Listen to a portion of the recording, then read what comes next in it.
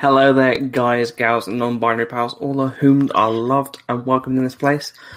I am your host, Charlie Ashby, and this is The Bad Betches, the only podcast hosted by the Imperial podcast that discusses The Bad Batch. Also joining me are my beloved co-hosts, Claire and Nikki. Hey. How you doing? Oh, killing it. You know, having a wonderful weekend, fueled by Bad Batch enthusiasm. I'm doing awful. Oh. Oh, no. You can see by your Decepticon shirt. You're railing in the evil. I am nursing a hangover. Oh, no. That's life now. So, struggle busing today. But always a perfect lift to have the Bad Batch come up.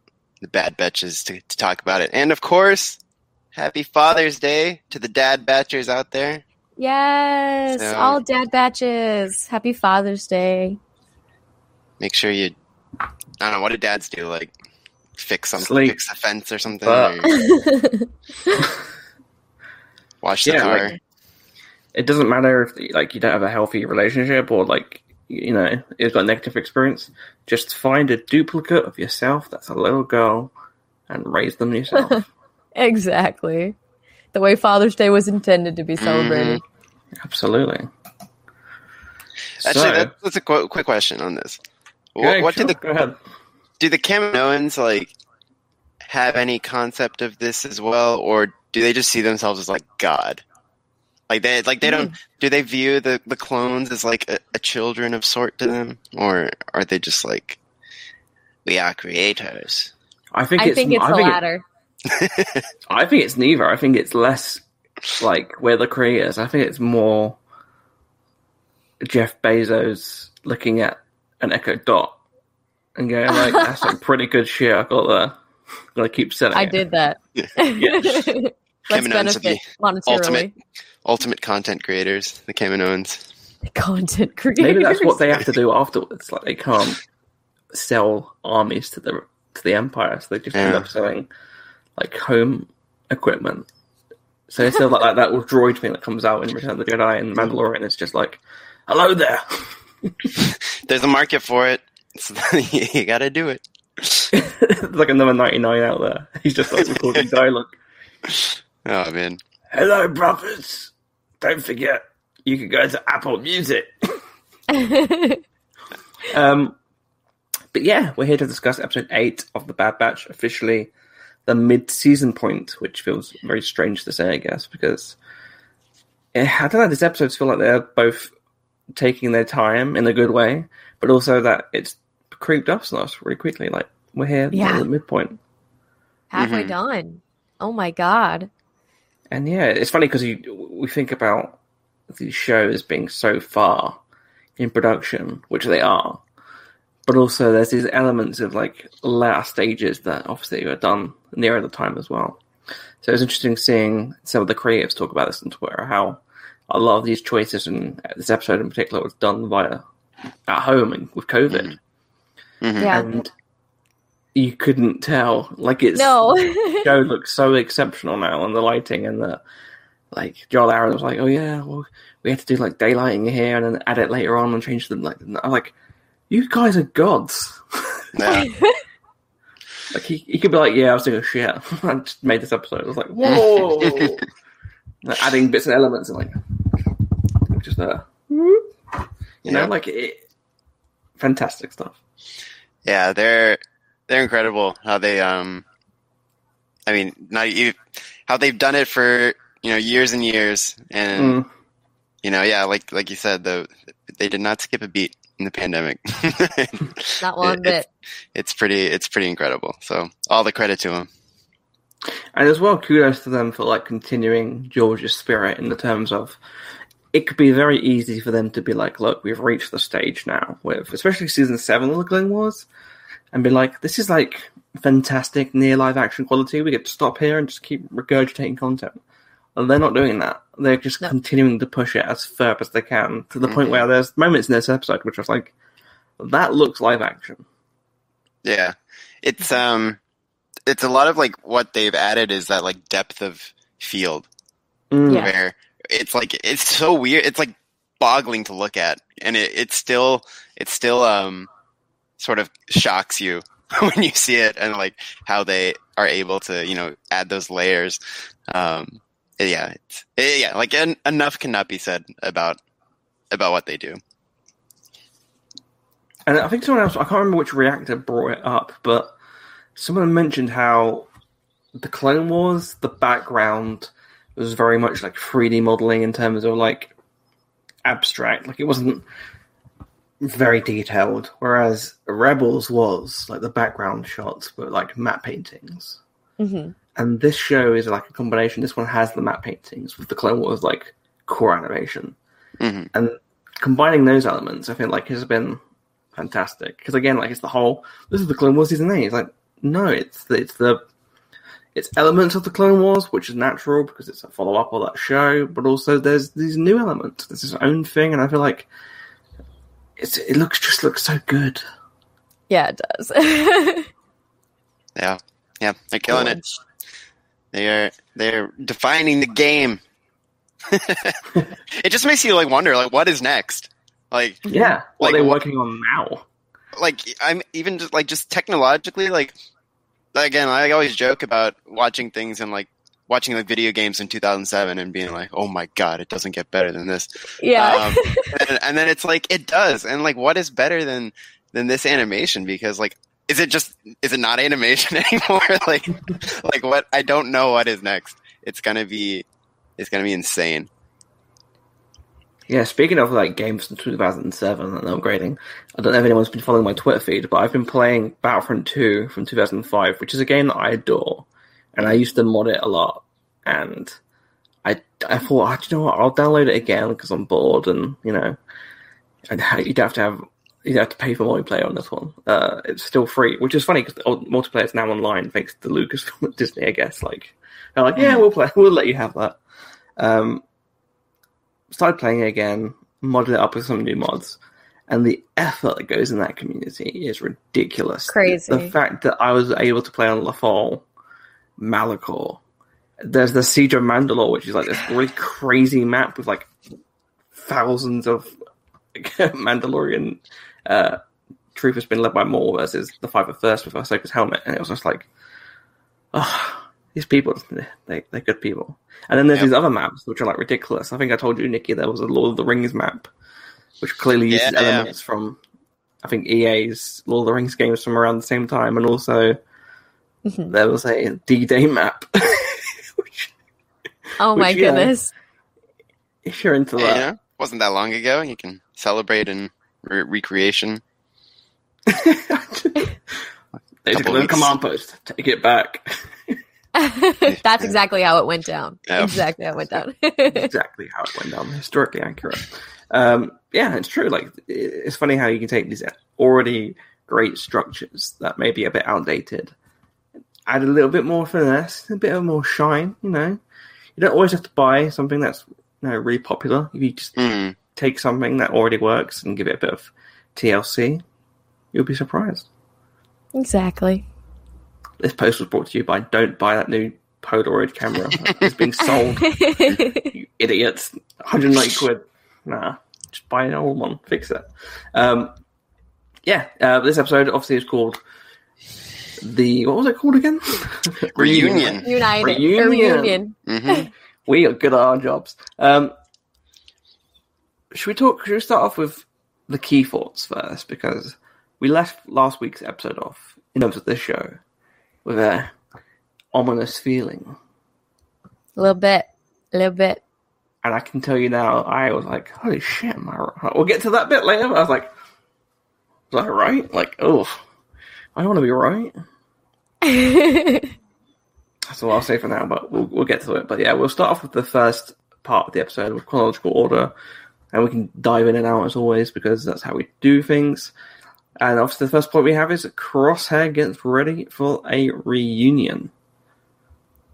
Those pesky scrappers. Little shits, right?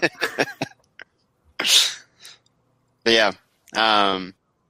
It's funny you mentioned the ominous feeling, because I definitely started it with an ominous feeling as well. There was a lot. I I mean, you could tell just communally, everybody was a bit on edge. The creators were like, and, so like I think definitely this was not a calm episode to start. And there were a lot of things, even just early on, that had me on edge. So, but yeah, I mean, but this was a cool way to open. And yeah, I mean, just get it. I think like the first shot is like the stormy, rainy Camino, and it's just like, oh shit, this is not hanging out in Sid's bar, goofing around. Like we're back in the darkness now, and I love the opening. I think it's really cool, and I love that you really start to see more of the layers, like the political layers of these sort of factions going with each other, and the Kaminoans, Lamassu, he's got some shit going on. So, Can we talk about how? I don't know if we've seen it, because I always assumed that the meeting room was like the core room for like meetings to happen. Mm-hmm. Like we see in Attack of the Clones, we see it in the Clone Wars, and we see this new room, which seems to be the same room from a few episodes ago.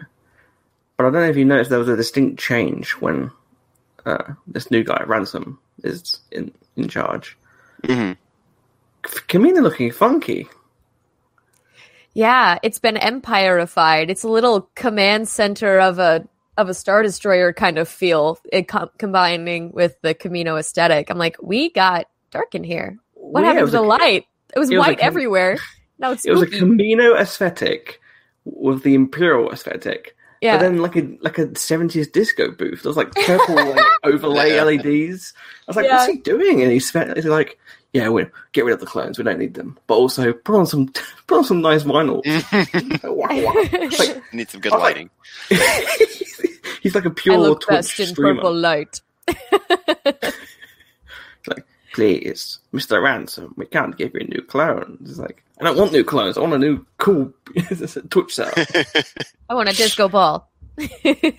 Oh my god, that'd be great, that one. And that's like purely going into Star Wars, like A New Hope. There's a disco ball.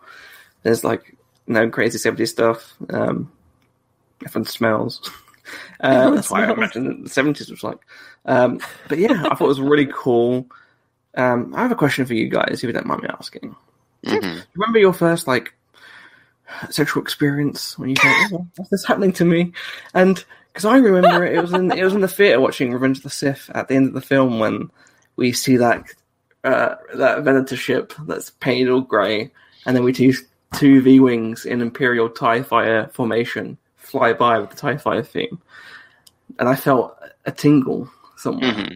I felt that again this week when we saw another TIE Fighter formation V-wing shot with two V-wings on Camino flying by with the same sound effect. And let me tell you, I loved it. The thickening. There is so much to unpack there, but yes, it was cool. Are you saying you don't agree? There were so... Oh, we'll get to it in stages, obviously. There were so many usages, and I'm not surprised because like we got people, like amazing people working on this show, especially in the audio department. There are so many sound effect nods in this episode. Oh, yeah. I was like, oh, I need to sit down, get me a wet towel. Like, I don't know if that's because I had my first shot this week or if it was the episode, but I was like, this is incredible stuff. But that seeing those two V-wings and like, you know, me and Nikki love the V-wings. They're beautiful. Oh, yeah. Anything V-wing, it's like smooth, and just seeing them, that nice little shot, that dark little lighting. I was like, do you know what? Thank you, Bad Batch. That's all I need. Like everyone was fearing it because like it's supposed to give like a horrible, imposing feeling. But I was like, loving them V-wings. Oh yeah. Yeah, and we get that really great meeting shot with Crosshair with his maniacal voice. Oh yeah. I love his little hologram of Hunter. Yeah. Where he's just like, I wonder if he has them for all of them or just Hunter, and he's like, I secretly miss you. Absolutely. Do you think he's got like a smell-o-vision for the room? Because I imagine that the new Imperial is like have cleaned up the Bad Batch. Yeah. He's like, He like Hello, stinky Bad Batch room smell. he found one of Tech's socks like left over. Oh He's no. Smells like home. Oh yeah. he listens to an audio recording. He doesn't understand why he's doing it. Yeah. Oh man. Yeah. There we go. Bob says Charlie like his ROTS to having sex. That's my boy. Well, they're both similar. They're very intense. Pleasurable. Some crying involved. There's some crying involved. Talk about twins. And I really deeply love the introduction of the episode. I really love the cutaways to Camino and the plot there between what's going on. We know that the mention of the bounty hunters. That was a nice little confirmation that Fennec was probably hired by the Kaminoans, which we expected, I guess. Yeah. But I didn't really focus on that line, bounty hunters. I assumed, of course, like you don't just be like, I'm going to ring up Fennec. Like at this time, she wasn't exactly like on the spotlight of the profile list, I guess. So I just assumed, obviously, you're going to give some bounties out, and some people are going to pick that bait. So I didn't really focus on the line bounty hunters too much, because I was like, oh yeah, bounty hunters. Oh yeah, Fennec coming back. That makes sense. That makes sense for the cameo. So throughout the rest of the episode, my head is like, we'll see Fennec again. It'll be like a cool little just for context sake. I wasn't expecting anything big happening. I will say that much. I was, because they were basically just like, the bounty hunter we hired hasn't brought her back yet. We got to bring in the big guns. And so my brain went, Cad Boba. Who? Yeah. Cad Boba. What big boy? Oh, so you actually did think about Cad? I did. And I was sitting there going, but it was one of those things where I'm like, it could be Cad, it could be Boba. Please do not get your hopes up for Cad, Claire. Don't get your hopes up. Just, Boba makes sense, I guess. They know him. They knew his dad. They literally same genetic information as these clones. Whatever. It's probably going to be that. But I knew. I was like, something is happening. Well, we talked about it a few episodes ago. We did. And it's like we're here, so we'll just jump in. It is the most unsurprising surprise of all time. It's like, of course they were gonna use him at some point, but it's still, when it happens, it's like, you magnificent bastards! How did you do that? We will delve into that later on, but I will say that we will. There's a character that surprised me more than Cad Bane, actually, which we'll talk about later. But yeah, I really... Wait, sorry, Bob has continued his comment. I don't know if you've had sex before, guys, but that usually happens. Yeah. Oh my goodness. Like, was that good enough for you, Liam? Oh, Lord. I'll see you next week. But no, I am. Wow, I'm. My head's all over the place after this series of comments. No, I'm excited too, because the thing about this episode, when it started off, our introduction, I was like, Camino, Crosshair, finally, Crosshair's back. Yes, we get a Crosshair episode. And then I go, oh no, we get a Crosshair episode. We figured it would probably be Crosshair coming this week, but it's one of those things where, like, even though I know it's probably gonna happen, once you know it's actually happening, you're like, and stomach falling out of my butt. Like, I can't. My heart, everything, every organ just sunk. And I'm like, this one's gonna hurt, isn't it? And it did. It also surprised me how I guess the series started off with a very much rapid, we need to chase these clones down. And it seems the tide has turned slightly. It doesn't seem that the Bad Batch are actually a big issue for the Empire. More so Crosshair. Crosshair is like, oh, I want to fucking kill these fuckers. My friends. But that we just assumed, like, oh yeah, the Empire, they want them dead. But they're like, we don't give a fuck. We've got bigger fish to fry, galactically. So I thought that was really interesting as well, that they delved into that, and that Crosshair has to actively push for the mission. Yeah, it is very, very interesting to think about like how little of a priority they are, because they have proven themselves to be very dangerous throughout their track record as a group of clones. It doesn't make too much sense to me.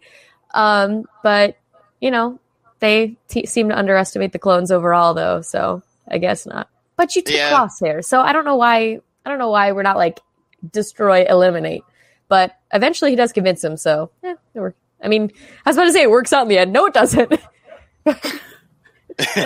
Yeah, no, it's interesting. Yeah, they sort of been like put on the back burner.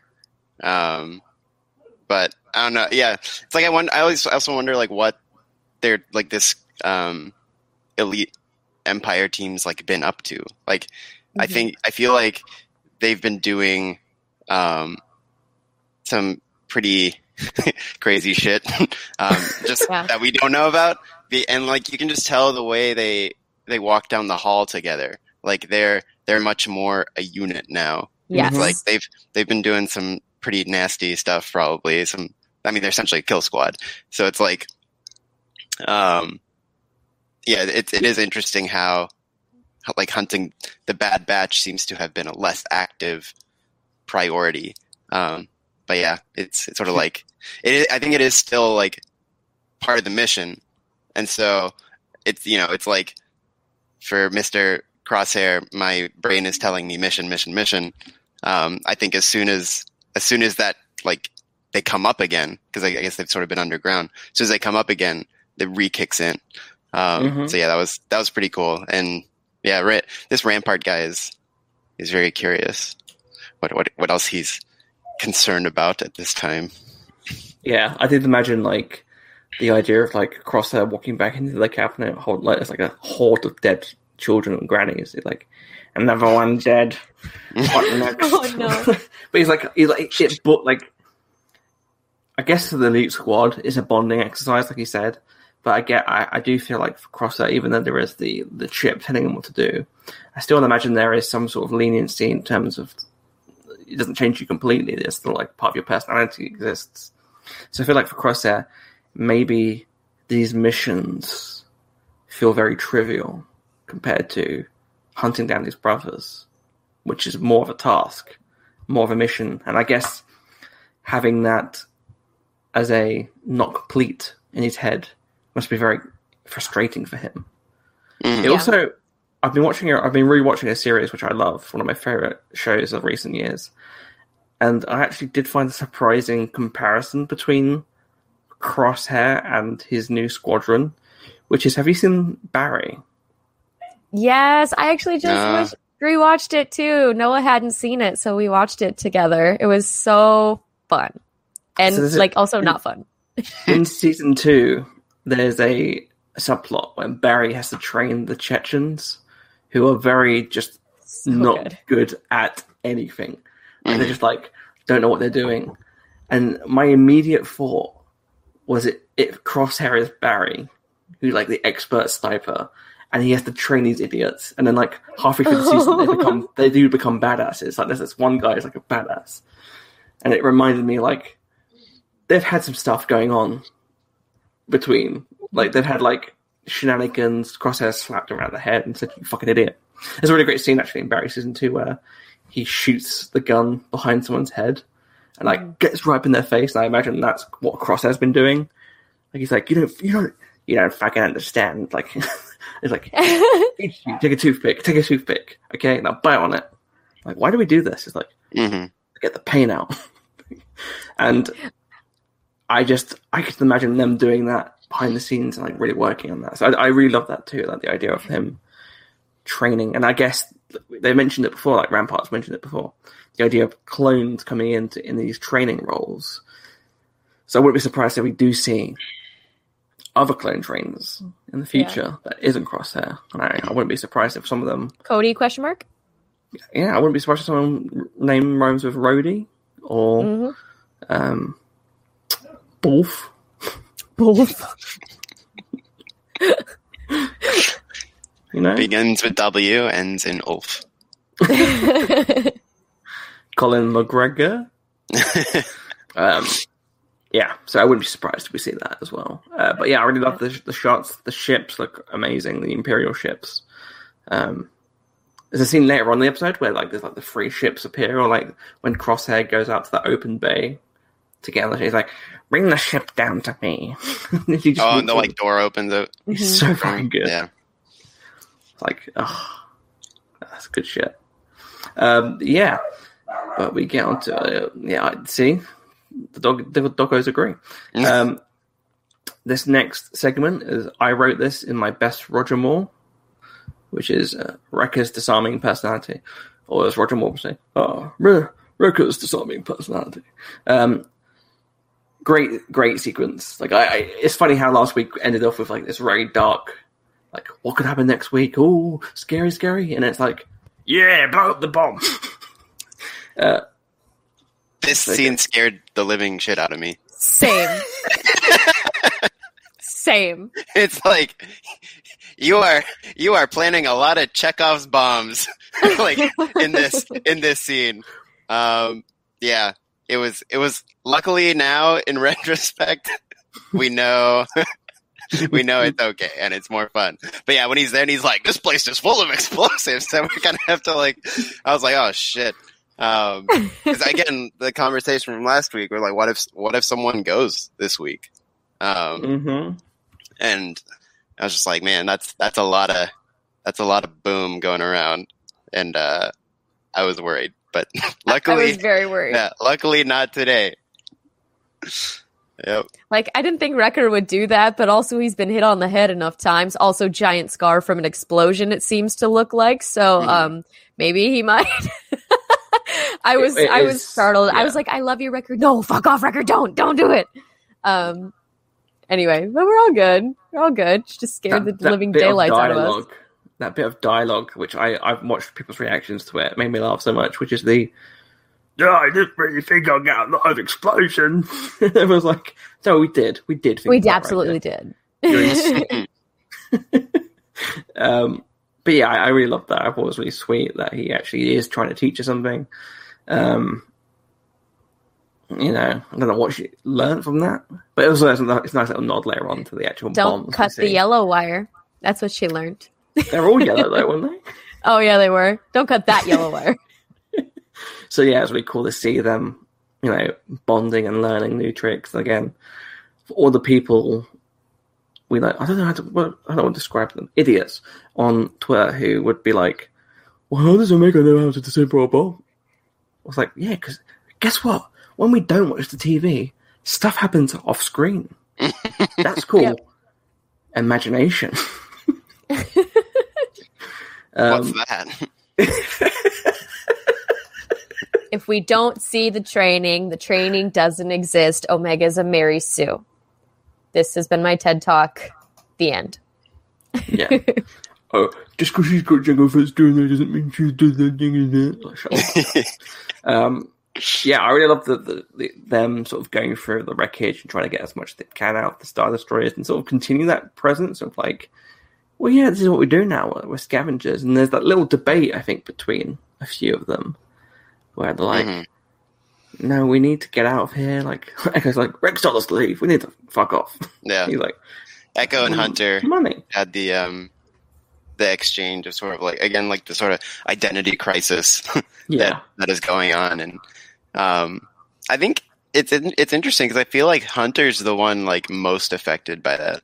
Like he's, I guess maybe that's like a team leader thing, but like he's the one trying to guide them and be like, this is what we're going to do. And yay. And like, I don't even know if he's like super convinced at what he's doing. And I think having Echo in his ear saying we should have gone with Rex, like what we wouldn't know Sid if we just went with him. And he's like, he doesn't necessarily want that either. I think he just kind of wants to keep everyone protected and alive. And so that's a really interesting thing. Like also, you would still owe Sid if you went with Rex. You would just be owing Sid and on the run. Yeah. She's probably knows some people that could find you and make sure you even up the score. Like, it's a lose-lose situation no matter what you would. If you go with Rex, great, cool, but you're still in debt. You go with Sid, great, cool. You're trying to pay off the debt, but also you're in the middle of a gangster's web of traps. So, like, come on now. Come on. Yeah. I think as well, like what I got from that as well is Hunter, his key genetic disposition is a survivalist, right? Yeah, pretty much like Tracker and yeah. So this is him continuing that idea of for Echo. It's harder because he was trained to be a soldier, and I'm not saying it's not hard for Hunter because he is also a soldier, but I guess there might be a preposition to him understanding and adapting a bit more easier to that idea because it's surviving. It's a way of changing, and he's trying to push that on the rest. I feel like the rest are more easier to oblige by that because because of their own traits, and two because they're a family unit more so with each other than they are with Echo because he's such a new member. When I mean traits, I mean like in my mind, Tech would go along with what Hunter's saying because his preposition is to look at logic, and he'd probably go, well, that's the most logical idea, is like we could do this to survive. I think Rekka would just go along with anything, quite frankly. Yeah. Do I get to blow something up? Can't blow people up. Yes. Okay. Yeah, I think Echo's like all like obvious loyalty to Rex in a way like no one else. I mean, they obviously they like him, but it's like Echo is who he is because of Rex. So it's kind of like, I think there's a part of him that like, oh yeah, let's go hang with him. He's cool. Yeah. And I guess as well, maybe there's a little bit of survivor's guilt with him because Rex did go back and save him, and he did choose the Bad Batch. Not that that's a negative trait or a negative decision, but maybe he's like, oh, if I was there, this wouldn't have happened. Maybe Fives wouldn't have. Maybe not Fives, but maybe some of the other clones would have been out of there. But I had helped Rex. Maybe he could have helped Ahsoka and stuff. So you never know. Yeah. So yeah, I do understand. I think it's a good conflict because that's why I don't get people arguing. Again, it's always Twitter arguing that there's no sort of sense of state or focus on these characters or their state of minds. It's all there. Yeah, that's all there on the screen. A ridiculous comment. It's like, what? Like, what are you watching? Like, are you watching or looking? Like, there's a difference, right? Yeah. Are you looking at the screen or are you paying attention? Yeah, that's ridiculous. I cannot bad. But yeah, there really does quickly. Not compute. Right. During the scavenging scene, I got 2 of my new favorite Omega moments. And the first one was as Wrecker's trying to open the door, she just looks at the panel and like taps him and then pushes the button. And I just love that. And I really think the writing team for the Bad Batch is like one of the best in Star Wars. Yeah. Because what they do so well is not necessarily blow your mind with big sweeping episodes, but they get the subtle moments so well. And it's like, and it builds these characters in ways that like you just connect so much more. And now the second one is my now favorite Omega moment where when Tech calls her over, she runs out, and then as she passes Hunter and Echo, she just waves at them. And it's like she's just so happy. She's so happy to be there. She's like, hi, Dad. Like, look at me. And it's just like, man, this kid is amazing. And again, it's like that. These are the little things that they've just done so well throughout the series of just building these guys as people. And again, it's like thinking back to watching the animatic reels, 6 years ago, and being like, and thinking, that's it. That's all we're going to see. And now they are the center of, as we talked about before, the best looking thing of all time in Lucasfilm animation. So it's like the greatest glow up in like every regard because they look the best and they just have so much flavor to them that the writers put in every episode. And that is such a great point as well. And that's why I have so many issues and frustrations with some of the critiques that we get out there. And that's not saying that criticisms are bad. And, it's just that sometimes when they're made in bad faith, it really frustrates me because, like you said, there's that scene of Omega waving. that on the page physically, if you said someone waves, you could say, "Oh yeah, she just waves," that's it. But you've made a very concise, emotional point, which is that yes, this is a person that is happy, content in their place. She's found a family. That's how story works. That's how you imprint.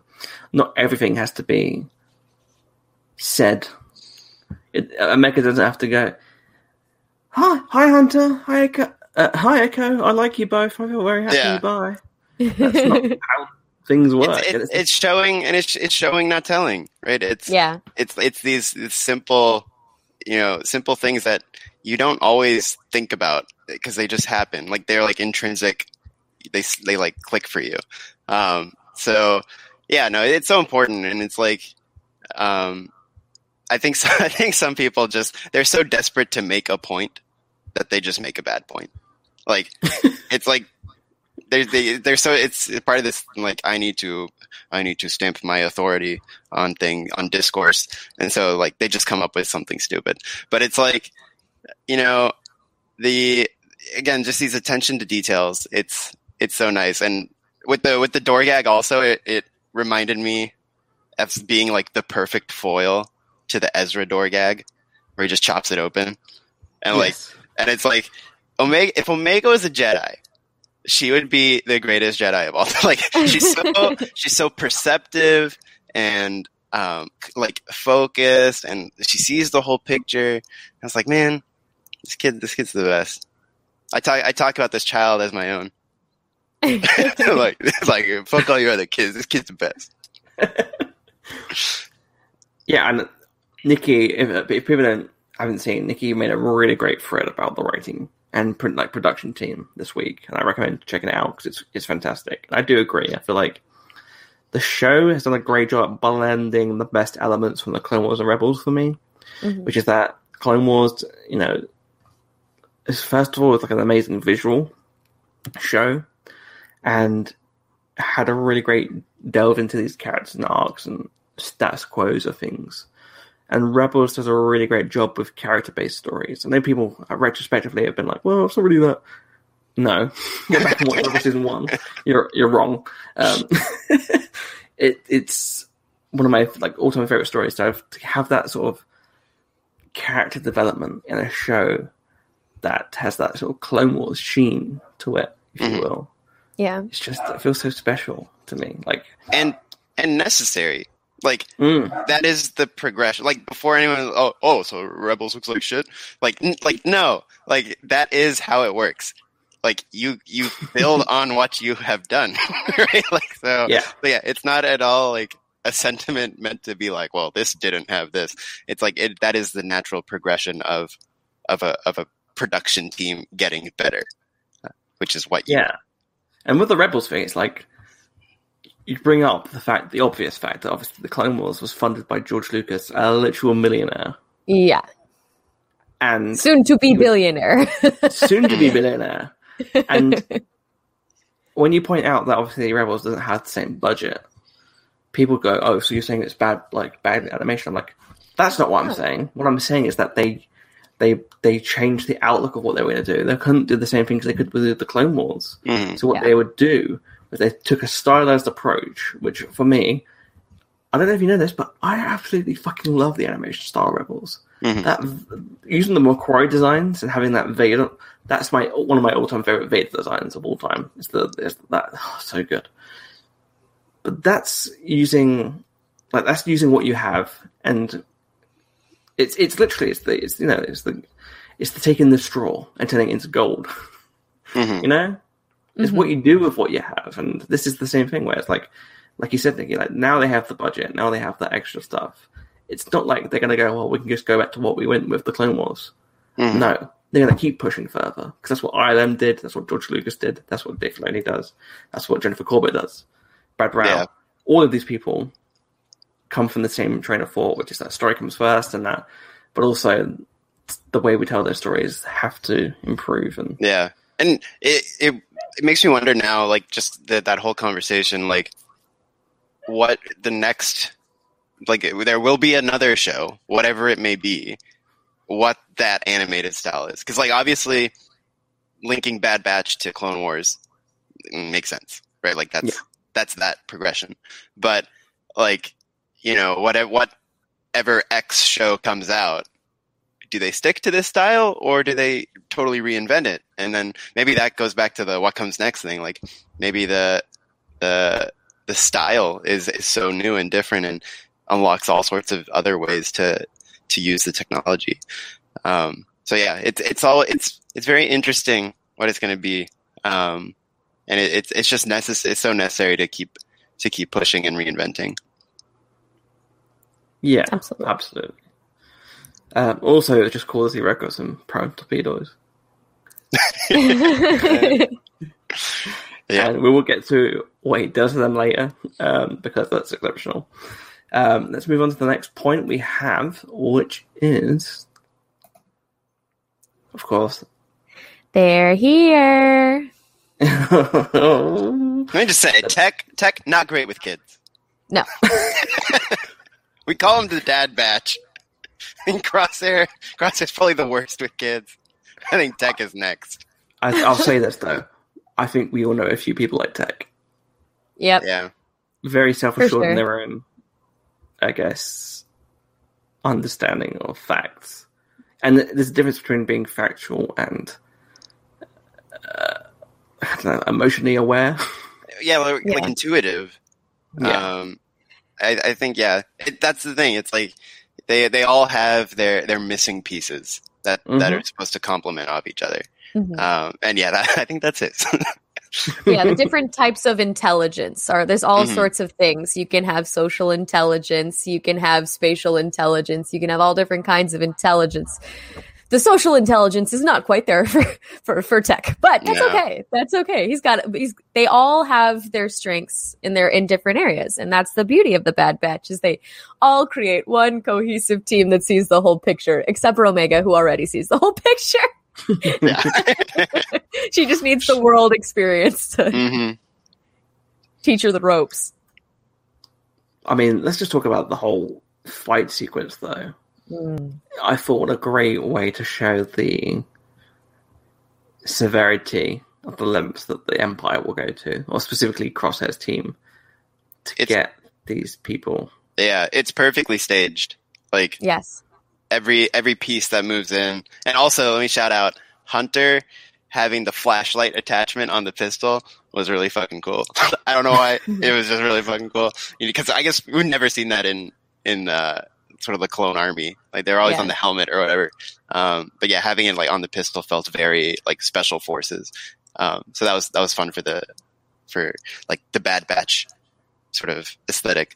But yeah, like, and it was amazing having, like Crosshair knows the tricks. Yes, he does. Yeah, right. So like they catch him, in the torpedo room or whatever. Yeah, it was just perfectly staged. The tension, the dialogue. I loved the Hunter Crosshair Omega thing. Again pushing the chip narrative, kicking that forward a little, building tension. So yeah, no, it was just again like superb stuff. That whole showdown. Yeah, and it was kind of topical for me because this week I rewatched the Shadow of Malevolence arc in Clone Wars where we get introduced to that exact ion cannon.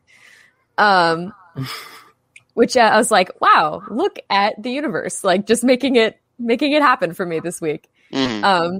What an incredible like new angle on that technology. What a cool place to stage a final showdown. And a creative way to get out of it. Yeah, Crosshair's there, and he does know all the tricks. He's at least one step ahead of where they're going, and he knows what to do. But they're learning a few new tricks, I guess. Mm-hmm. They also have that pure unbridled. What I love about the Bad Batch as a team, and what I love about it, just reminds me of what I love about Star Wars is that pure, unbridled, chaotic energy that a family who love each other but are brought together have, and it's the trying to work out how to survive the situation and then screaming at each other. It's pure Luke, Leia, and Han in the compactor room, and going, "What the hell do you mean we have to shoot the prisoner?" Yeah. Like, I don't know, it's obvious, isn't it? We have to explode the engine. Like, So we get fried or we fall. Great. 2 great options here. Yeah. And again, like, going into this episode thinking, oh, someone might die. My blood pressure for those 2 sequences with the cannon and also the engine was very high. Can we also mention specifically the noise it makes when Wrecker throws the torpedo? Yeah, let me just bring up the comment. Here we go. Right. Bob says, I know this is the only episode, but what about the clone stormtrooper that gets the torpedo hoid at them? Oof. Hoid. Yeah. That was satisfying. Yeah. Talking about sound effects again. For people that don't know, if you go back and watch Revenge of the Sith, at the beginning of the film during the Battle of Coruscant, when the Separatists are shooting at the cannons, and we hear the proton torpedo get ejected with the shell, and you just hear that, and then the hi. It's the same sound effect. It's so good. And to anyone else, it's like, who gives a shit? But to us, it's like, yeah. No, that the whole part was so good. When they get in the engine, it was great, and Crosshair sniping him. I love his shout when he's like, "I told you you're surrounded." Like, he's just fucking going for it. And he'd be mustache twirling if he wasn't wearing a helmet or if he had a mustache. You're surrounded, Bad Batch. I told you. Yep. And it's like you say. It was everything great about Star Wars in that sequence of problem solving. Yeah. Because it was like, it's like you get all their chaotic energy at once, and then it's like, now let's go. And I think it's what's so cool about this team in particular, and we got it in the training challenge in the premiere, where they kick into that mode, and they're like, you do this, and they're just gelling together. And and then also Kevin kind of is like, oh, you like this? Well, how about you take some of this? And then he shoves that like version of their theme song while they're like placing the bombs. And again, it's just again subtle things, like the way like they like boost Omega up to like hit the put the bomb. Like, it's just little things like that just builds these characters in ways that like you don't realize it like as it's happened. Like it's just there, and they just feel so real when they have these sort of little isms attached to them. There was also another sound effect, I don't know if you noticed, that earlier on in the episode, which made me like, when you have like an emotional attachment to a sound effect, and it brings back the memories. The smoke bomb, the countdown, was the same beeping that happens in the Mandalorian season 2 finale when the X-wing comes into view.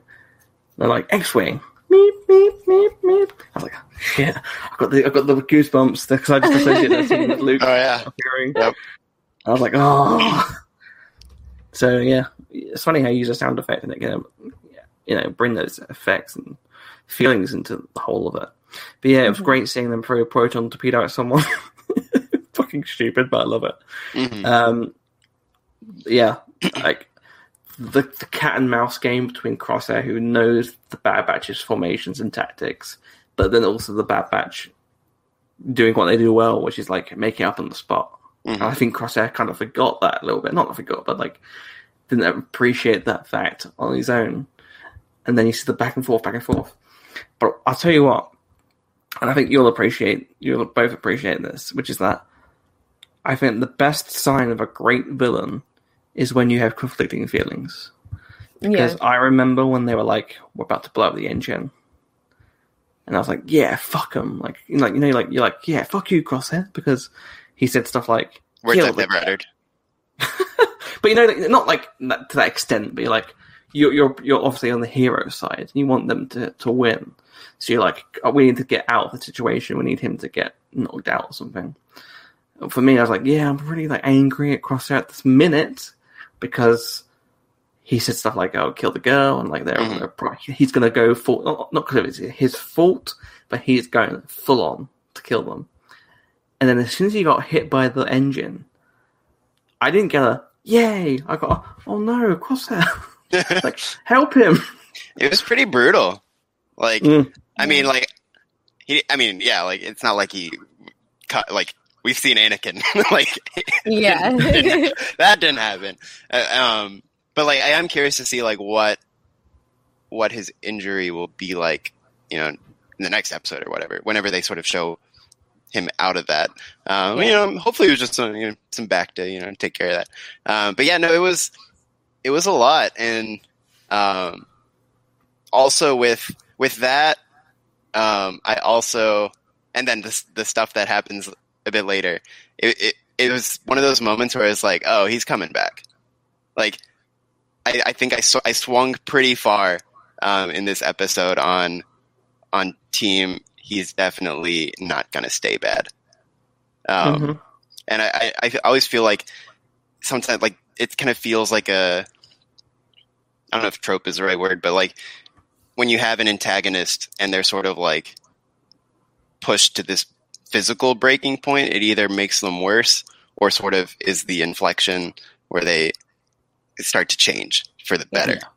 And for me, I think paired with who comes later, I feel it's going to be the return starts. The fight starts against the chip. So we'll see. But yeah, I thought it was pretty cool. It was a cool story choice. Yes, yeah, like I had the same feeling. Like Imperial look, obviously, you have the darker, more brutalized. I guess it's a nice little metaphor, isn't it, for being evil. You have the physical toll, like with Palpatine, you have Vader, and I do think you're right, Nikki. I feel like maybe they could be in the physical effect because of the heat on the chip. I don't know if clones were supposed to be boiled alive. Yeah, I mean, I don't know. I don't know if physical is like the way I was thinking, but yeah, it just sort of like it's like the trauma of sort of being like, I don't know, being like pushed to the brink in a physical way affects the emotions. So yeah, I don't know. We'll see.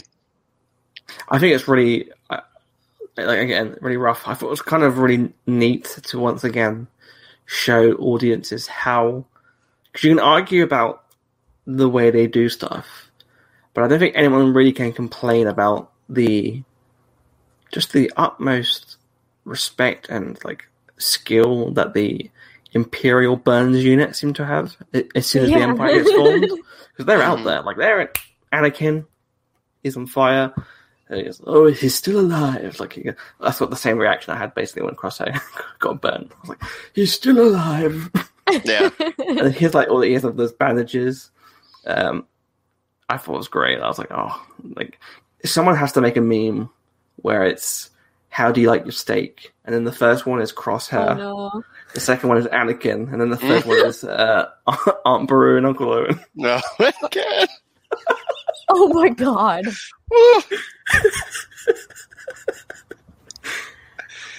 I'll take a rare. If you pick Uncle Owen and Aunt Beru, you're a savage on multiple levels. On multiple levels.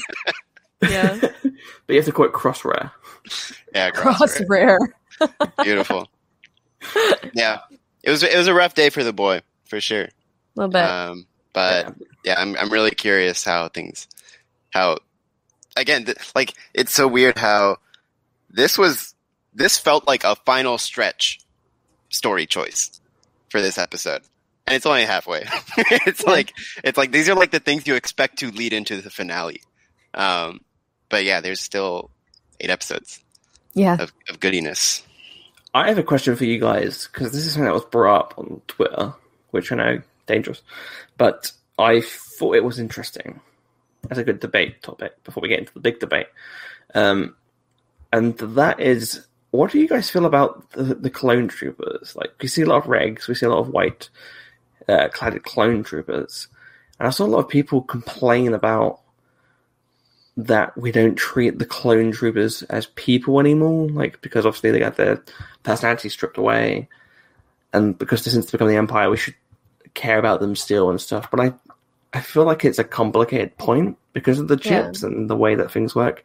And I am surprised, I guess maybe because we had the Clone Wars that delved into people's personalities and stuff, but also, you know, we didn't watch Order 66 in 2005 and go, oh, it's a bummer, man. Like, poor Commander Appo.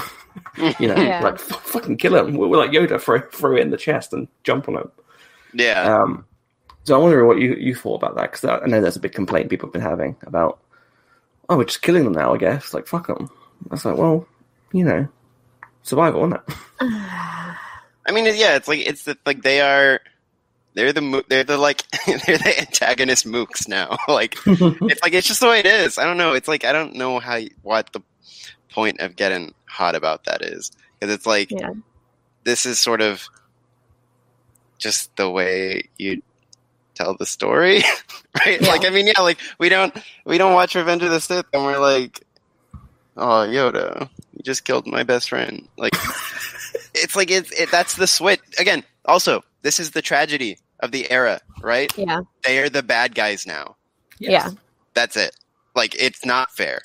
No. And so, yeah, it's like, it sucks. And also, I didn't like super listen, but I wasn't like super sure either if they were all still clones. Yeah, I didn't think they were, because we heard female voices in with the group of Crosshair's team. Yeah, we're phasing it out. But in the beginning, you mean in the earlier episodes of the season? Is that what you're talking about?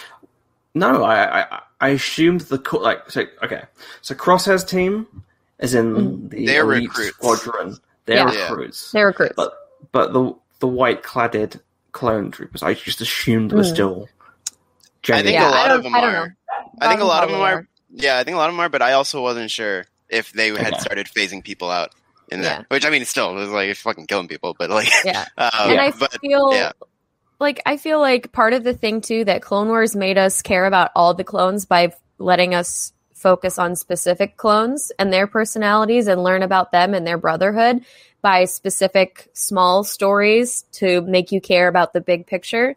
And right now, I do think that the Bad Batch, and especially having Rex in the last episode, makes you care about the individuals, but they couldn't do anything up until that point. They just couldn't. They just didn't know what to do, how to check out chips, why it was malfunctioning, and I think that we will probably start to transition to a little bit of they're the bad guys now. That's just how it works. But also, like, I think that when we meet back up with Rex, we're going to get back into that. Brothers, save our brothers. But that's not really helpful to the situation right now, because now all of these faceless, like, mindless, I guess. Yeah, the automatons. The automatons are coming for Omega. And so, that's the priority storytelling. But Rex has hinted that he's going to save people. So that's what is going to, eventually we will. And before we start, like, clutching pearls at, like, the clones dying, like, let's not forget the Clone Wars itself had a lot of gallows humor with the way clones died. So, like, let's not act like this is some weird sin they're committing, because even when we loved them, there's good thing those bugs can't aim. Right? Like there was plenty of that too. So or the AT-T that steps to the clone. I can't remember what that is. Is that in the film? Oh, it's Siege of Mandalore. Siege of Mandalore. Yeah. Makes me laugh. Yep. It's just the way the things are. And I feel like you said, it leads into the tragedy. The tragedy is that Rex is like, I know a few people, we're going to come out, we're going to save them. We know he doesn't. We know that he ends up retired with his two weird friends, both dealing with PTSD, extremely, getting shit money from the government, fishing for sandworms. You know, that's not saving the brothers. That's it's And Dan makes a great point here.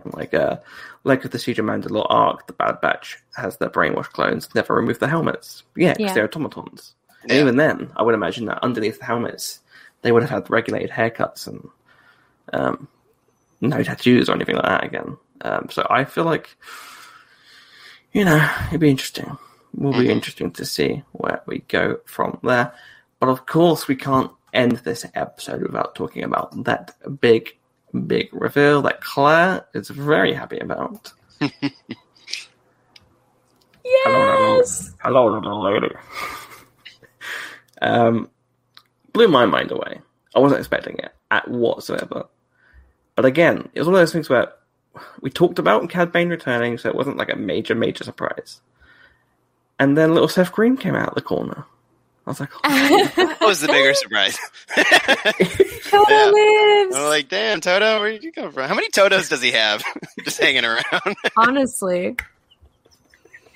I like to think he just repairs the same one. I would like to think that. Didn't he blow one up in the temple? He did. Yeah. Man.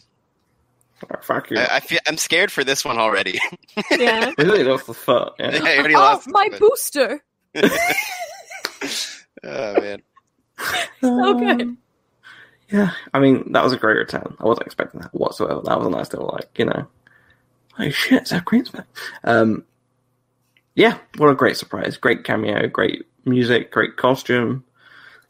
Every single line is an action movie line out of Cad Bane's mouth. It's all like the most badass thing you've ever heard. And then he says another thing and you're like, oh, no, that was the most badass thing I've ever heard. Oh, wait, he's still going. Okay. It's cool. The new theme. The Western. Yeah. That was fucking cool. I will say as well, it was funny, one of the lines he says is exactly what I said when I was playing Bavron again. Which is like, I fought so many clones. And they're all the same. Yeah, I thought it was really cool. I thought it was really great. It's fun seeing the character because I don't know if he's changed as much. It seems like he's got a lot. I don't know what it is. Because he never really had a heart, I don't think, in the Clone Wars. I think that was the core element, right? Yeah. He's a little shit. And I think obviously he keeps hunting because he's going to get in the way, but when he does the blast, and he says, sorry, little lady, I'm like, what's that about?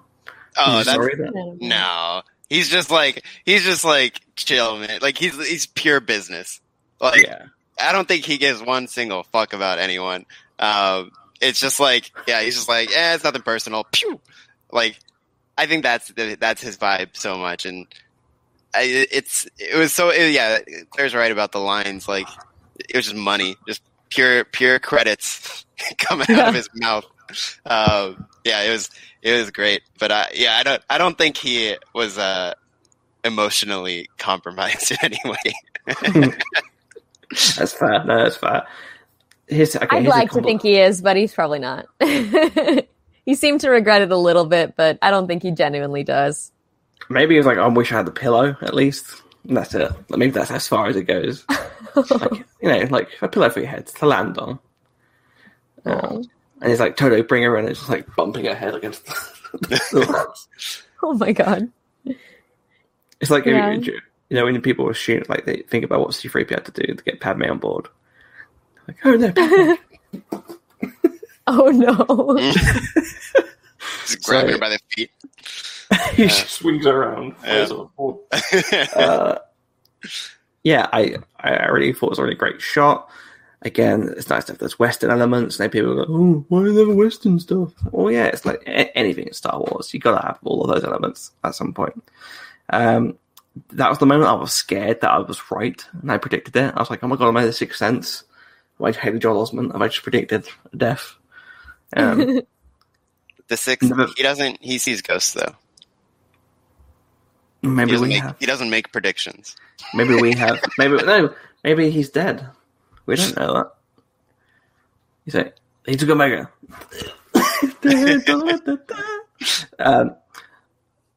I thought it was really interesting to, Oh, I was close. I think I might give it to me. From a non-biased point of view. Half point. Half point. Okay. I'll take that. The partial credit must be given. Because he got I'll take that. Yeah, he did. I was like, oh, shit, are we going to kill Hunter? And, close. And also I have to say that great POV shot, which is the best, I feel like. So cool. Because I remember when they spent a lot of work trying to get that done for Rebels. Do you remember the episode with, what's his name? Why do I always forget? Callus, isn't it? Callus. When they did the episode with Callus and it was through Imperial eyes, and Dave Filoni said they wanted to do the whole episode as a POV shot, and they said they couldn't do it.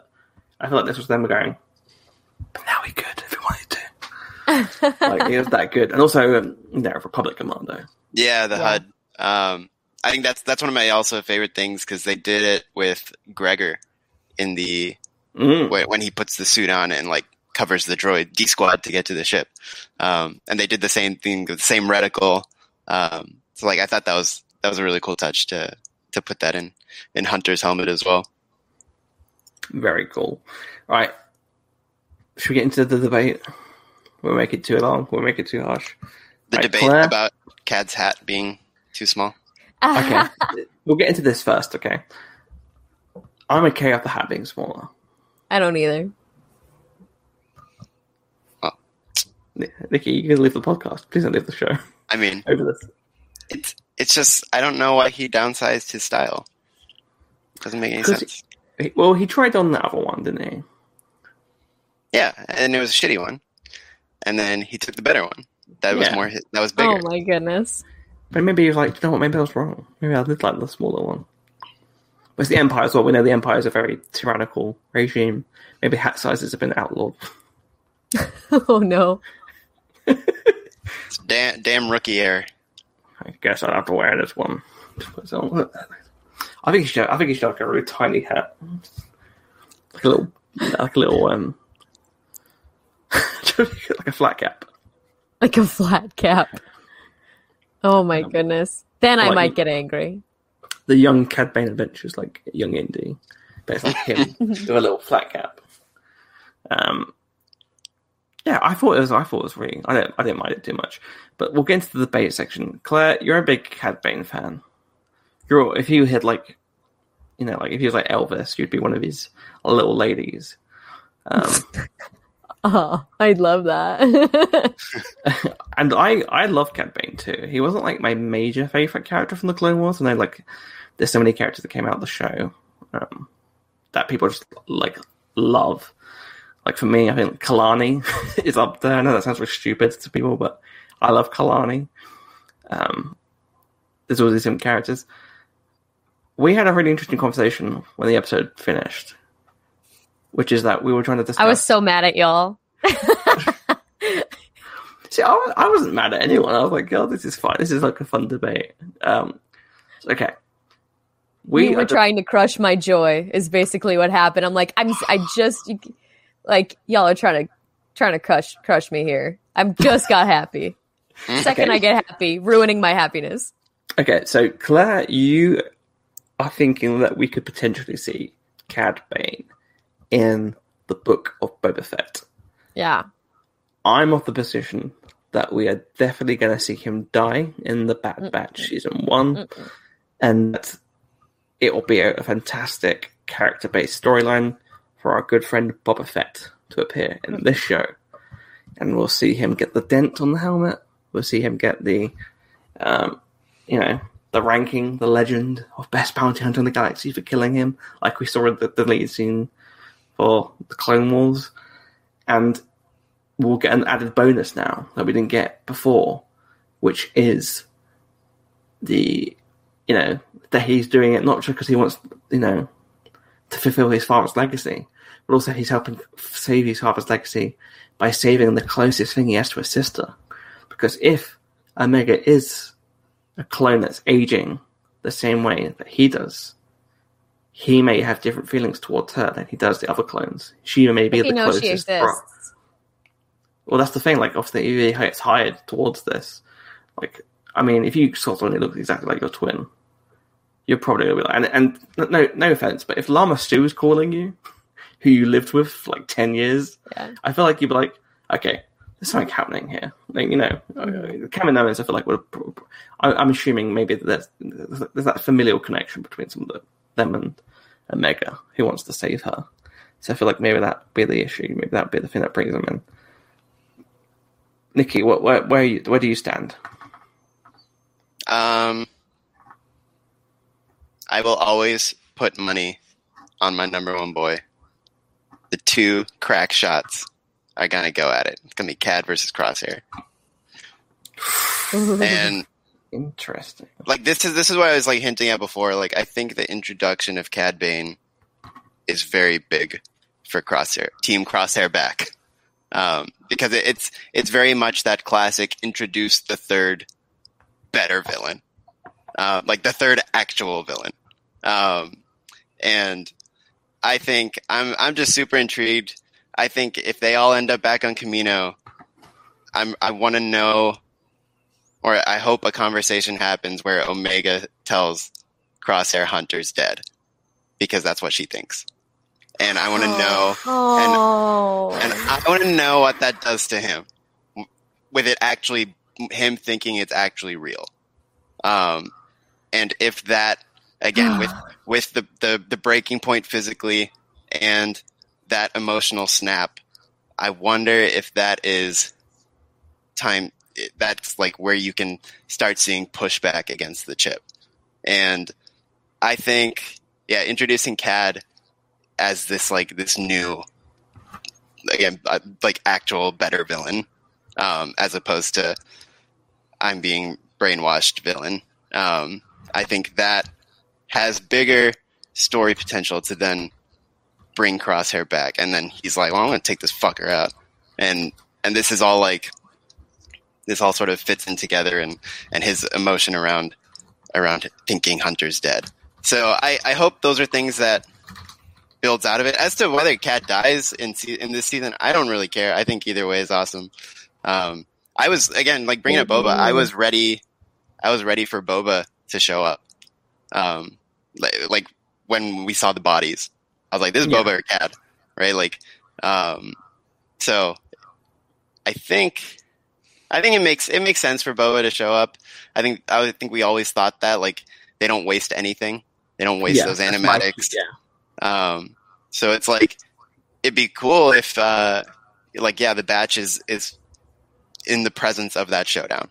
But I also don't know. I don't think it's a necessity. I think the batch can handle Cad Bane themselves, if need be. But then also, it's like, it'd be fucking cool if he's in the the live action show. And again, when we talk a lot about the shows working hand in hand with the production schedules, and I think introducing Cad versus Boba in some capacity can service the Book of Boba Fett.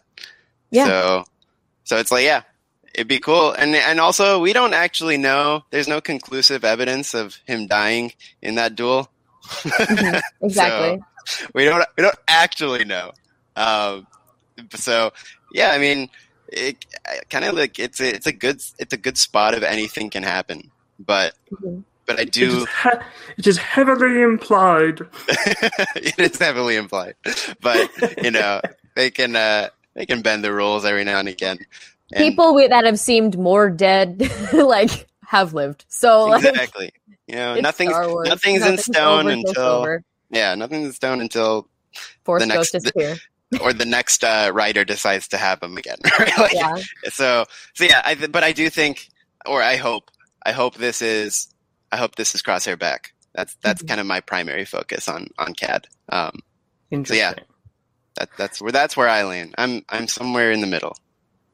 Okay, well, I love this. I love this conversation because we joke about arguing and stuff, but I actually love it because it's three great stories that could potentially happen.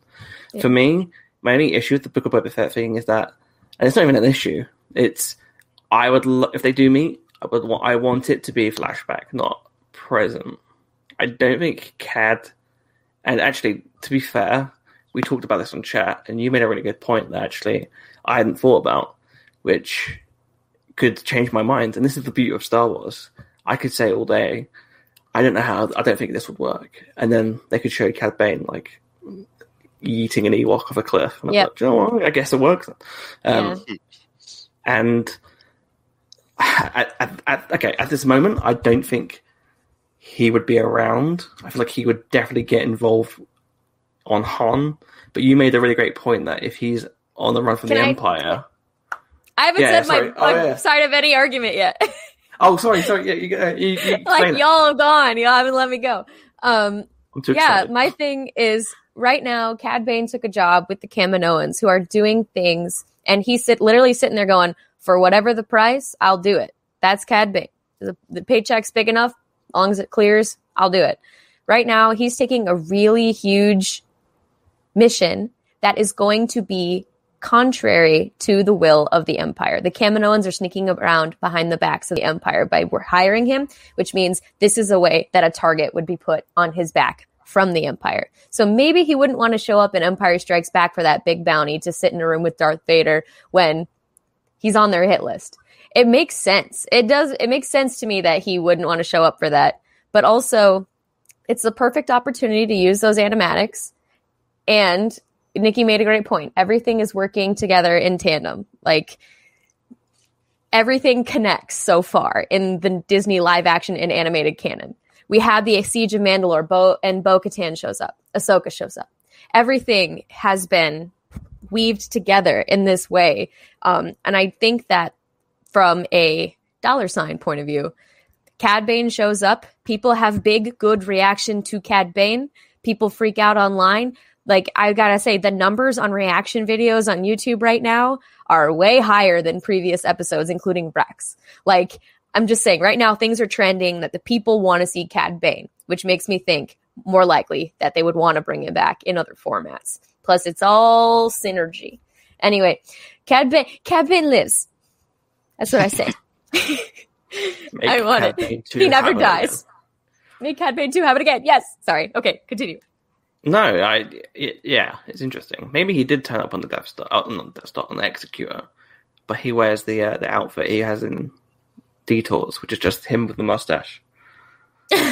Or even better, they'll never know. It's the Lego kit. It's the Groucho Marx glasses, nose, and mustache. Well, we also know he likes to put on a trooper outfit, so maybe he's like, I will be a stormtrooper while this happens.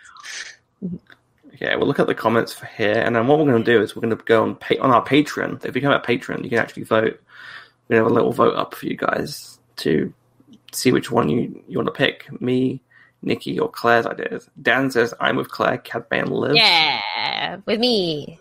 Haha. Joel Davis says, I think Cad Bane would be a great foil for Boba in the Book of Boba Fett. Yeah. Cad Bane is the best bounty hunter what a Freudian slip. Is the bounty hunter that never changed while Boba is trying to grow into something better. I agree. I feel like he's a nice little opposite of Han, which I do like the canon changing slightly to how I felt beforehand, which is that Boba's always had sort of a sense of morality that it just, but he wants to make money. We also have Rick saying, Nikki, I love that Cad versus Crosshair thing, but Crosshair dies in that scenario, I think. I don't know. Maybe. I don't know. Very possible. I feel like Crosshair would no-scope him. I feel like if that came down and Crosshair died, it would have to mean something to the success of the overall thing. So, maybe that happens, but I think it's still it would be big either way. And I don't know. All I want is Crosshair to come good and then go John Wick on some motherfuckers. That's all I want by the end of this episode or by the end of this season. Because he wakes up, they say they get the chip out of him, and he's like, okay, let's fuck some people up. and he just they're like, oh, we don't have your sniper. He's like, I don't need one, and he just grabs his toothpick. He's like, and yeah, like John Wick killed someone with a pencil. Everyone's like, man, you heard about this clone who killed someone with a toothpick? So yeah, I just want Crosshair with a toothpick and a blaster, and he just goes to town. But yeah, Cad versus Crosshair, I don't know. If if they kill him in this season, I would love for Crosshair to be the one to do it. If they do it. But I'm not married to him dying. Okay, we have Cap Slat that says Boba Fett. And then Rick finally says, if Cap Bane dies, I'm suing Dave Filoni. Well, I feel bad for Dave Filoni because apparently Twitter is suing him as well. Get in line, Rick. All 6 people. It's going to be interesting to see where that goes. Again, if you become a patron, you'll be able to vote for our official poll. We'll talk about that next week on next week's episode. So we've got our 3 points. Looks like it's at the moment currently trending towards Claire and then Nikki and then me. Which is funny because I'm going to be right. I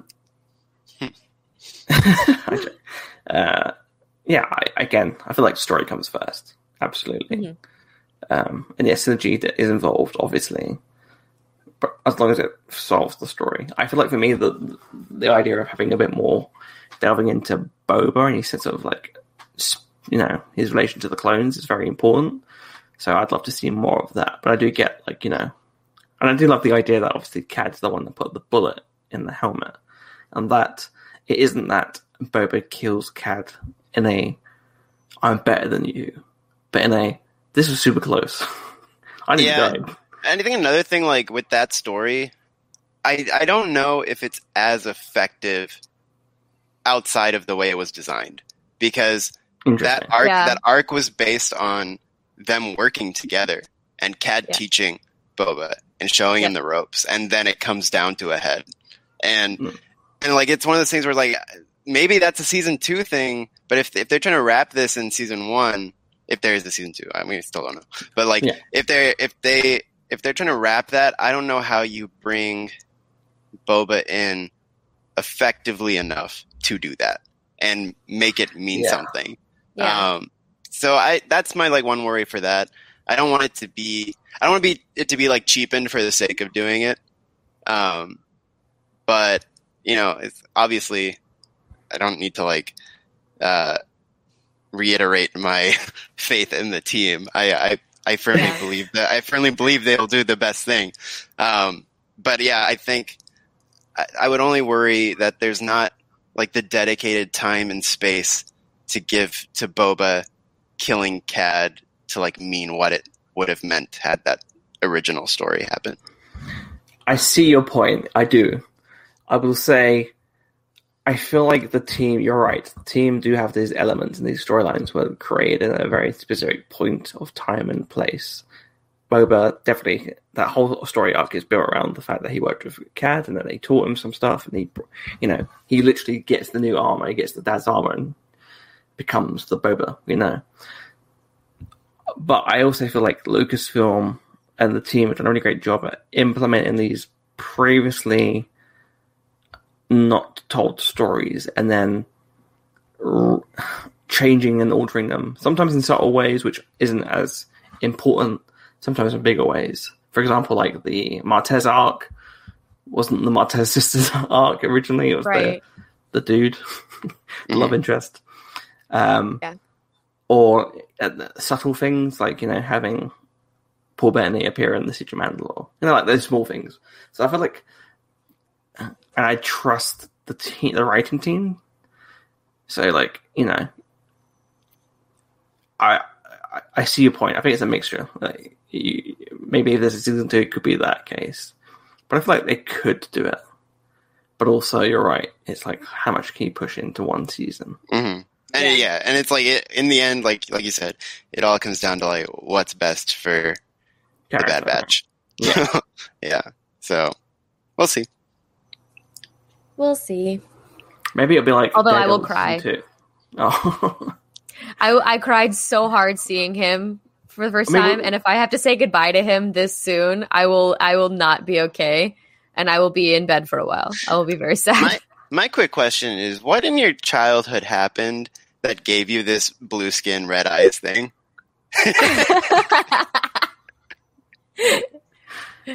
I'll save that for the other. Save that for your therapist. Very much so. Very much so. I do have a thing. Yeah. Tristan Duros. Yeah. It's consistent, oh my. at least, Yeah. Oops. Interesting. I have been very allergic to California since moving here. And what does allergies give you, Claire? Dabs. Damn. Not just dabs, but obviously pollen affects your eyes. They redden. Have you bought blue paint recently? Oh my god, you're outing me. Stop doing this on the stream. This is live. We can't edit this out, Charlie. If your skin turns blue from breathing issues, though, go to the hospital. Yeah, that's a definite hospital visit in waiting. You die saying, I want to be Thrawn. Like, what? Excuse me? What does it mean? Eiffel 65 playing in the background on my way to the hospital. Jesus Christ. That's the new siren. I will say, even if Cad Bane dies, he has endured a lot. Yes. Wow. You did that. You went there. Wow, Loki, wow. Fantastic stuff. Well, that's all we've got time for this week in this fantastic episode of The Bad Betches. As always, don't forget to follow us everywhere. But before we do that, let's give our overall score and thoughts, which I didn't forget, and I just carefully saved that for a very fantastic little segue. What do you guys think about the episode? Who wants to go first?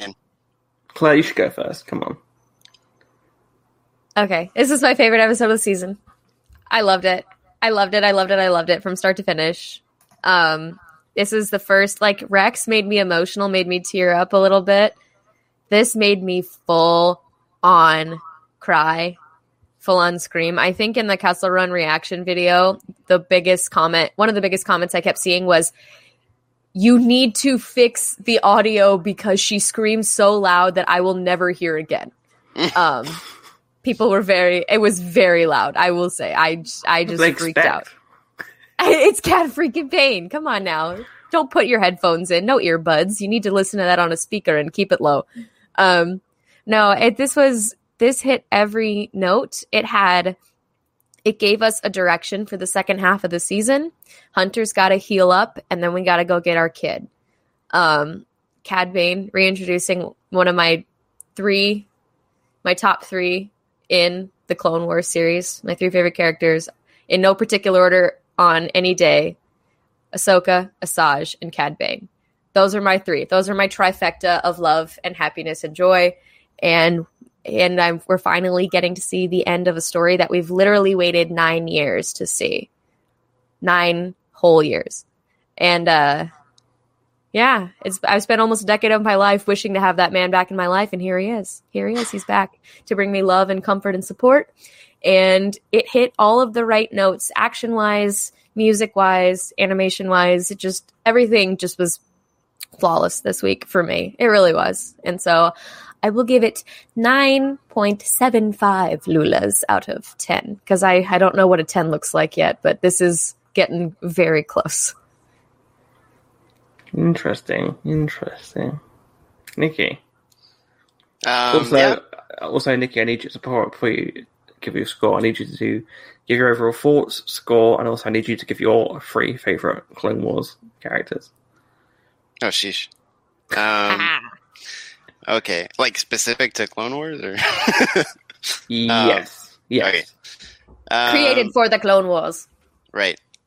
So, yeah. I mean, overall thoughts. I mean, if you listen to the episode, I don't know what else to say apart from just repeating myself. It was, I mean, yeah, it's excellent. It's everything you want to see in a Star Wars show. It's fun. It's scary. It's got tension. It's got the teamwork. It's got problem solving, characters, heart, humor. It had it all. So yeah, this was episode 8, but it's gonna get 10 big ones, baby. It's 10 Lulas. I mean, they're just killing it out here, and I can't wait to see what it means for the characters, what they're gonna struggle with, how they regroup, how they figure out how to get Omega back. Like I said, I want to see that Omega Crosshair conversation where she thinks he's dead. She thinks Hunter's dead. That's like, yeah, it's set up perfectly. This second half, and I like you even said earlier, a lot of these beats felt like like finale beats. Like we're pushing into like the last couple episodes, but no, we still got eight episodes. So yeah, it's gonna be crazy to see who all comes back into play with Fennec, and then new characters. Maybe Boba does come. So yeah, it's just really cool. I mean, there's nothing to say other than that. It's slapping on every regard. Now, Clone Wars characters, sheesh. I mean, it's gotta be Rex, the goat clone. Then, gosh, I feel like, I mean, Cad Bane's great. He's one of the coolest bounty hunter ever. But yeah, I mean, I also love. I mean, I think it technically counts. I'm gonna put Crosshair because he made absolutely. For the Clone Wars. And I think he's having a very, very, like, I just thought he was like cool. I thought he had the coolest armor. I love snipers, love sharpshooters, like in squad based stories. So like when he came into the Clone Wars, I thought he was very cool and just automatically stuck. And then now with this show, I think he has one of the great, interesting, like antagonistic storylines. And I think there's a lot of potential for different outcomes with him. And I think that's really cool. I have the ones that I want, but there's a lot of potential for that. So I think just for pure amazing story beats that are currently happening and being originally designed for the Clone Wars, I'll stick him in there. And then, fuck it, I'll keep Cad Bane in there. It's a cool dude. Yeah. That's a list that I'm sure is not accurate depending on how I wake up tomorrow. Like, there's too many people to think about. Perfect. This episode I feel like was great, like absolutely fantastic. Animation again, the standards are ridiculous. There are a lot of really great swipes, transitions in the episode, which I love. Very George-like ship landings and formations, which I do. Very, very specific. I know it sounds really weird, but there's a very specific way George did ship movements and landings, which I feel like the best way that we've seen them so far in the new canon, apart from the animation, which I feel like is always good, is Rogue One and The Mandalorian. The two best ones at doing that. Again, the character development between all the characters, the discussions, the exploration of characters, and not just saying, I feel bad because of this, this. Or Echo going, I'm kind of a robot. Oh, isn't that sad? Like, we don't need to hear that. Like, it's all there and, outwardly.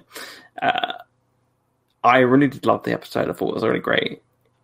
Again, like, the way the episodes and the writers get emotions out of you no matter what.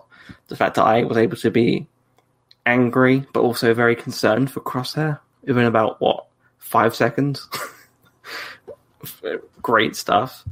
The shock, the character return, I thought was really well done. Again, I think it's very funny and hilarious how people complain about small galaxy syndrome. Quick tip, and this is a really fun fact for people to learn. In the real world as well. So, if you put out a bounty, what happens is that there are these people called bounty hunters, and they go to collect these bounties. And if you're a very good bounty hunter, people probably pick you to get the bounty. And also, if you're good at your job, you might go out and do it. So let's just say there's a character like Cad Bane, who was a notorious bounty hunter at that time period. If he appears in the show, it might be because he's doing his job. Does that make sense? Does that make sense to you? That's Do you- Love that. Do you like having fun?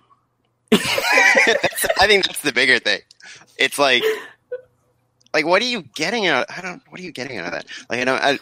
Just to put a really quick discussion thing in your thoughts section. yeah, sure. I am really intrigued at the story of how he got out of jail.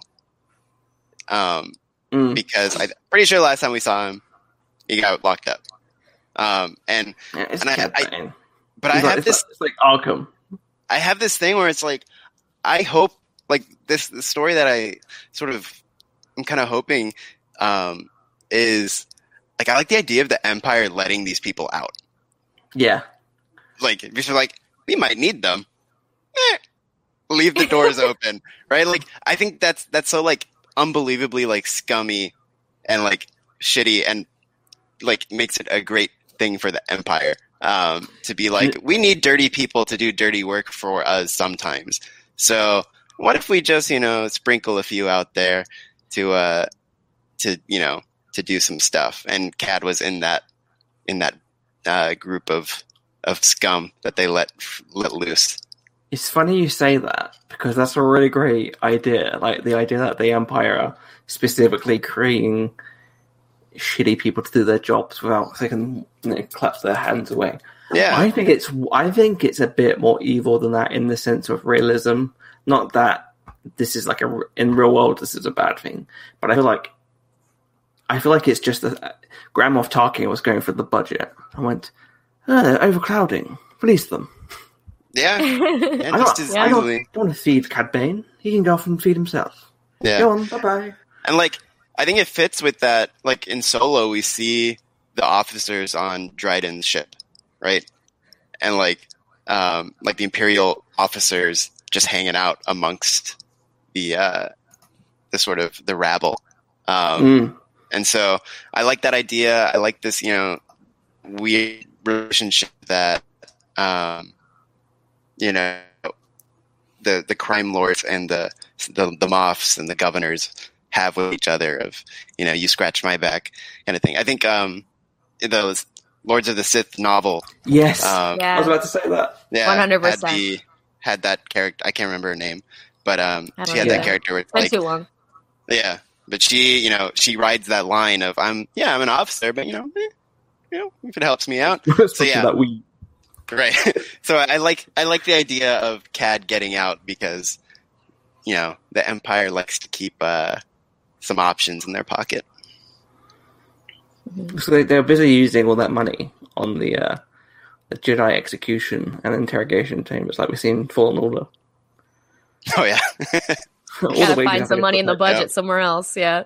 Emperor Palpatine's like, we need a really cool dark chamber to torture those fuckers. Like, okay, well, we'll give you the money, but we have to release these criminals. He's like, oh, fuck it. Fine. I don't know if you insist. I don't know where I was. Yeah, Cad Bane coming back makes sense to me.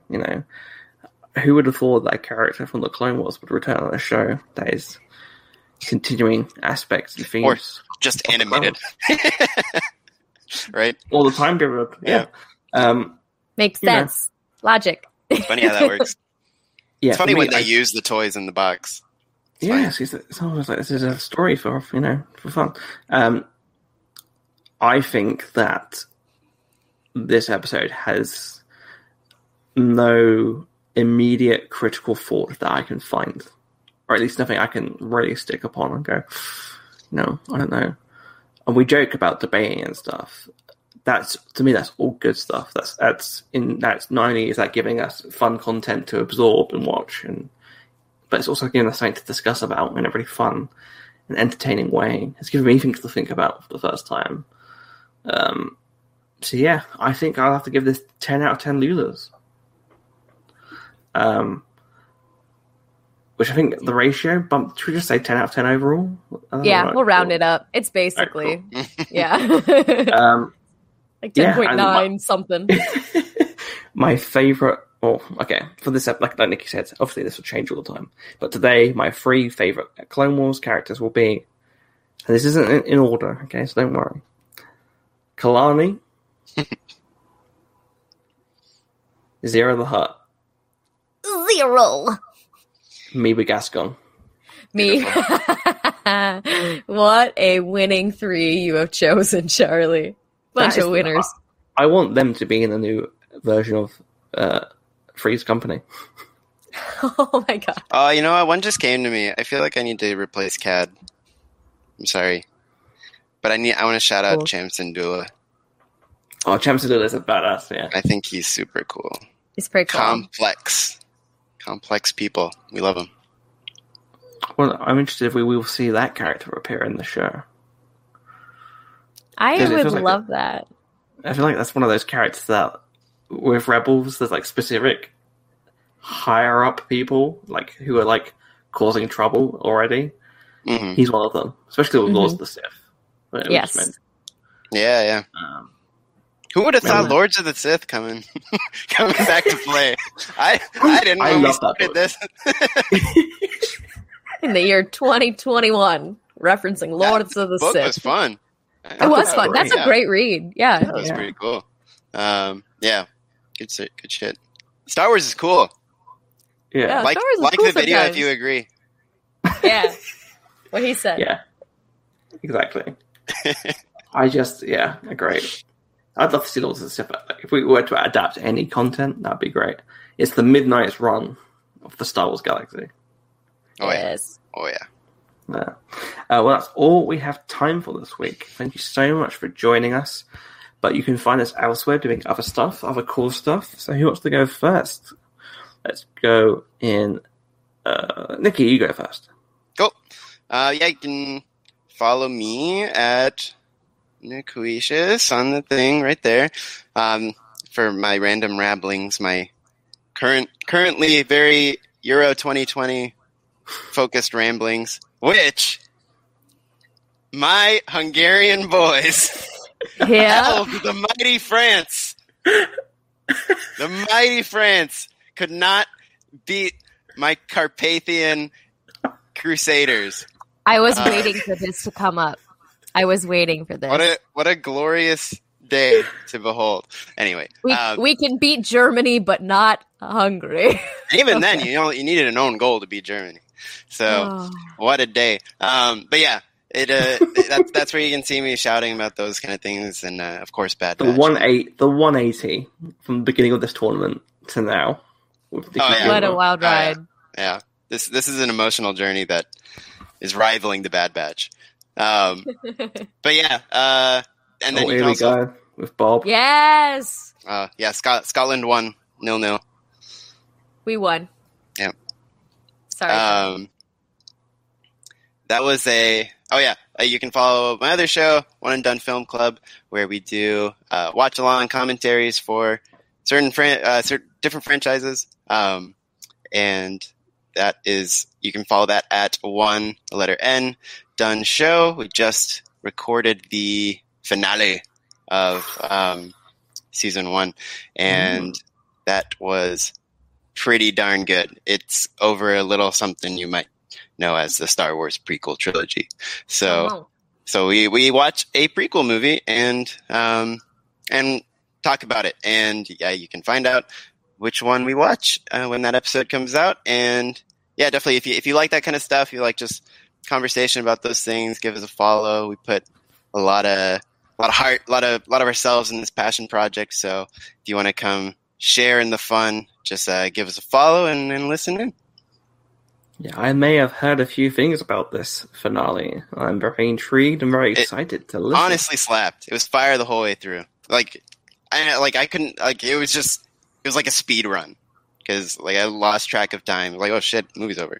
It was great stuff. And we got it. I just finished the final edit on the season 2 trailer. Ooh, so baby. That's gonna be coming too. And like I said before, say it again. I think season 2 is even better. There we go. Claire, where can people find you and your content? You can find me on Twitter and Instagram at Cstribs. You can catch me every Monday, Wednesday, and Friday on Kessel Run Transmissions on YouTube. That's at KR Transmissions on Twitter. You can catch me producing Garrett and Noah Watch Movies with new episodes every Thursday. This week, they watched High School Musical 3. And I, of course, had to have a camera and mic because I had feelings. And then this Thursday, they're going to be watching the Tom Cruise cult classic Cocktail. I wanted to see how many C noises I could make in that sentence. But so we'll be watching Cocktail and talking about that. And it'll be a riot. So many. So many. It'll be good. It'll be a good time. Perfect. You can find me on Twitter, which is at CMWASHBY, where I talk nonsense about everything that you can imagine. And also, here's a really fun thing for you to listen to. I'm adapting my Patreon for a lot of good people, so I'm updating my Patreon, my personal one, this week. And I've started improving elements already of it, or adapting bits of that. I saw a lot of mentions today about a certain film called Batman and Robin. A lot of good positive stuff from that. Now, because of that, you'll be happy to know that I've released the entire first season of Batman Returned for free on my podcast RSS feed, which is on Twitter. You can find that. It connects to Patreon stuff, but I will be taking some shows off the Patreon stuff, and don't worry, the Patreon stuff is funding the shows, so we'll keep that going. We'll have some bonus Patreon-only content, but I'm moving some of that stuff out for free so everyone can hear it and listen to all the good stuff, including the Charlie Ashby Show Season 1, which will be coming out for everyone pretty soon, where you can listen to me interview Claire, Nikki, and other amazing guests from all around the world on that show. So please do check that out. Let me know what else you'd like me to make, and that will be coming out there. And Pondervision, which is the MCU show that we do, me and Ash, will be on there too, free to listen to, or on the podcast feed now, from now on. So yeah, that's all we've got time for this week. Don't forget to follow us on Twitter at ImpsNetPod, and on Instagram at ImperialSnet Podcast, or at ImperialSnetPod. Don't forget to subscribe, leave us a like on here, YouTube or Twitch, and whatever whatever you're watching us on, Game Boy. And we'll be back next week to talk about this amazing show. Thank you everyone, and we'll see you then. See ya. Bye.